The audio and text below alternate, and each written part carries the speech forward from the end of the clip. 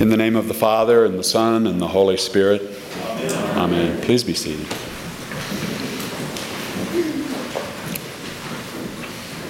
Good morning.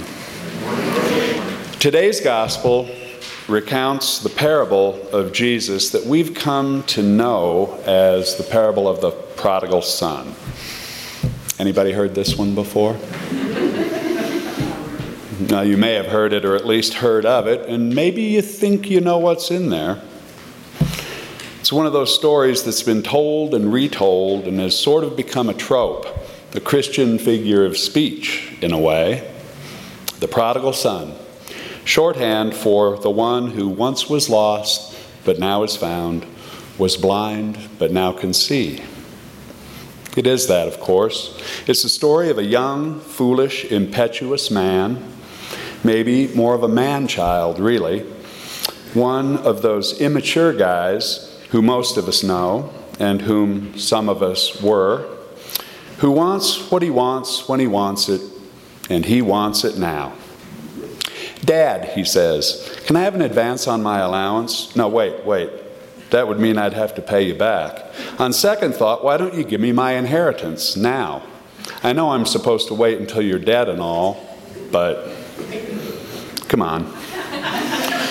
His father, without even batting an eye, says, "Okay." Not, "What do you want it for?" or, "Okay, son, but invest it wisely because it's all you're getting." No, he just goes and divides up everything he has and gives half to this, the younger of his two sons. Yes, there is another son in this story, but we'll get to him in a little bit.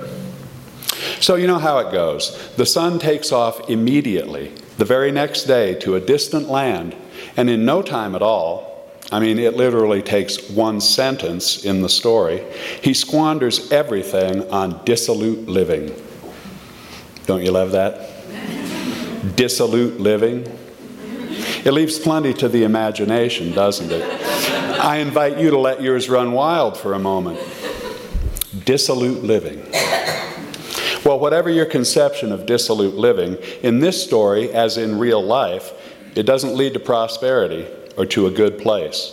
It leads to living with pigs and starving and becoming a person without worth in a foreign country who would be happy to have pig slop to eat, but is denied even that.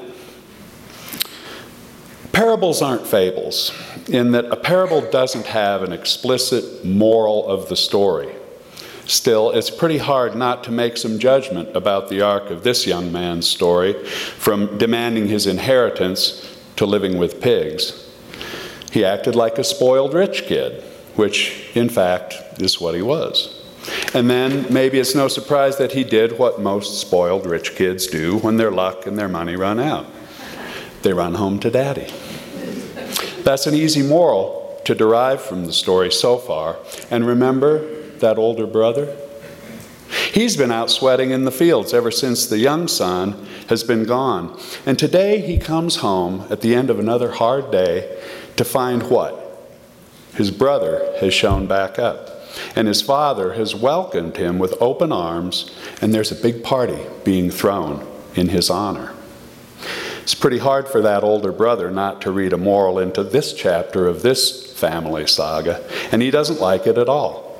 He's outraged, and he refuses to go into the party, and he lets Dad have it. And to me, these are really the most poignant words of the parable. Listen. "For all these years, I have been working like a slave for you, and I have never disobeyed your command, yet you have never given me even a young goat, so that I might celebrate with my friends. But when this son of yours comes back, who has devoured your property with prostitutes, you killed a fatted calf for him." Now I'll ask you to use your imagination again. Put yourself in the older son's place. Would your reaction have been any different? Maybe it doesn't take much of a stretch of the imagination to get there. Maybe you have been that older sibling all your life, always doing the right thing, staying home, taking care of business. And honestly, no one has so much as come up with a goat. I don't blame you if your reaction is the same as the older brothers in this story, or if it applies in the story of your life. And I don't blame you if the father's answer to his son's righteous indignation maybe rings a little hollow. The father tells him, "Son, you are always with me, and all that is mine is yours. But we had to celebrate and rejoice because this brother of yours was dead and has come to life. He was lost and has been found."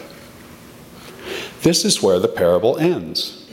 It doesn't go on to tell us that the oldest responsible son suddenly sees the light and enters the party to celebrate his brother's return. But it also doesn't tell us that he says, "I wish he was dead," stomps off and holds a grudge against his father for the unfairness of the situation, or that he simply accepts things and goes back into the field to keep doing what he has always done. The parable leaves us with the older brother standing outside the party, listening to the singing and imagining the dancing and smelling the aroma of the roasting fatted calf. As I said before, parables are not fables, and Jesus taught mostly and most effectively using parables, these mystifying stories that defy easy moralization or explanation, that always seem to point to something a little bit beyond our ken. Is this parable really about the so-called prodigal son? Sure it is, because the younger son is prodigal in the sense of the first definition we find for prodigal in the dictionary. That is, spending money or resources freely and recklessly, wastefully extravagant. Of course it's about him, his wasteful extravagance, his fall and rising up again, his repentance and redemption. But we aren't told, really, that he had learned any great lesson. I guess we can only hope that he did. And if you, like I, can relate to this younger son, I guess we can only hope that we've learned our lessons and can learn some gratitude and for the grace and forgiveness that we received through no real worth of our own. And of course, the parable is about the father, too, who was also prodigal in the second sense of the word in the dictionary, and that is having or giving something on a lavish scale. Here I've got to tell you what the example that the dictionary uses for this sense of prodigal. It is, the dessert was crunchy with brown sugar and prodigal with whipped cream. Don't you love that?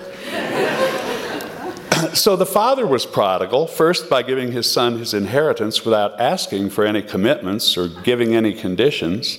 And the father in the story was prodigal with his forgiveness and his joy at the return of the child, not asking any questions or demanding any promises, only offering reconciliation to both children.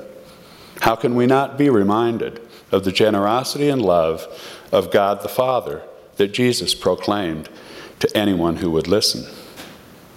Remember, even as the party was in full swing for the younger son, the father went outside and pleaded with the older brother to come join the feast. So maybe this parable is not only about three individual people and the messy family dynamics that get set up with money and responsibility, as much as it is about the spiritual dynamics within each one of us. I said that I can relate to the young son in his recklessness and bad decisions, in his fall and his rising.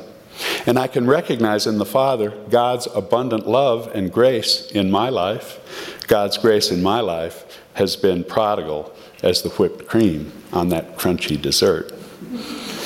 And I can also relate to the oldest son. I can see myself standing outside the party, wondering if I should hold on to the resentments that come so easily and are so hard to let go of. Wondering what would be left of me if I gave up on my own sense of self-righteous indignation, my sense of who and what I am. I wonder what would happen if we all went on in and tried to forgive everybody. I wonder what would happen if we all went in together and had some of that fatted calf. Amen.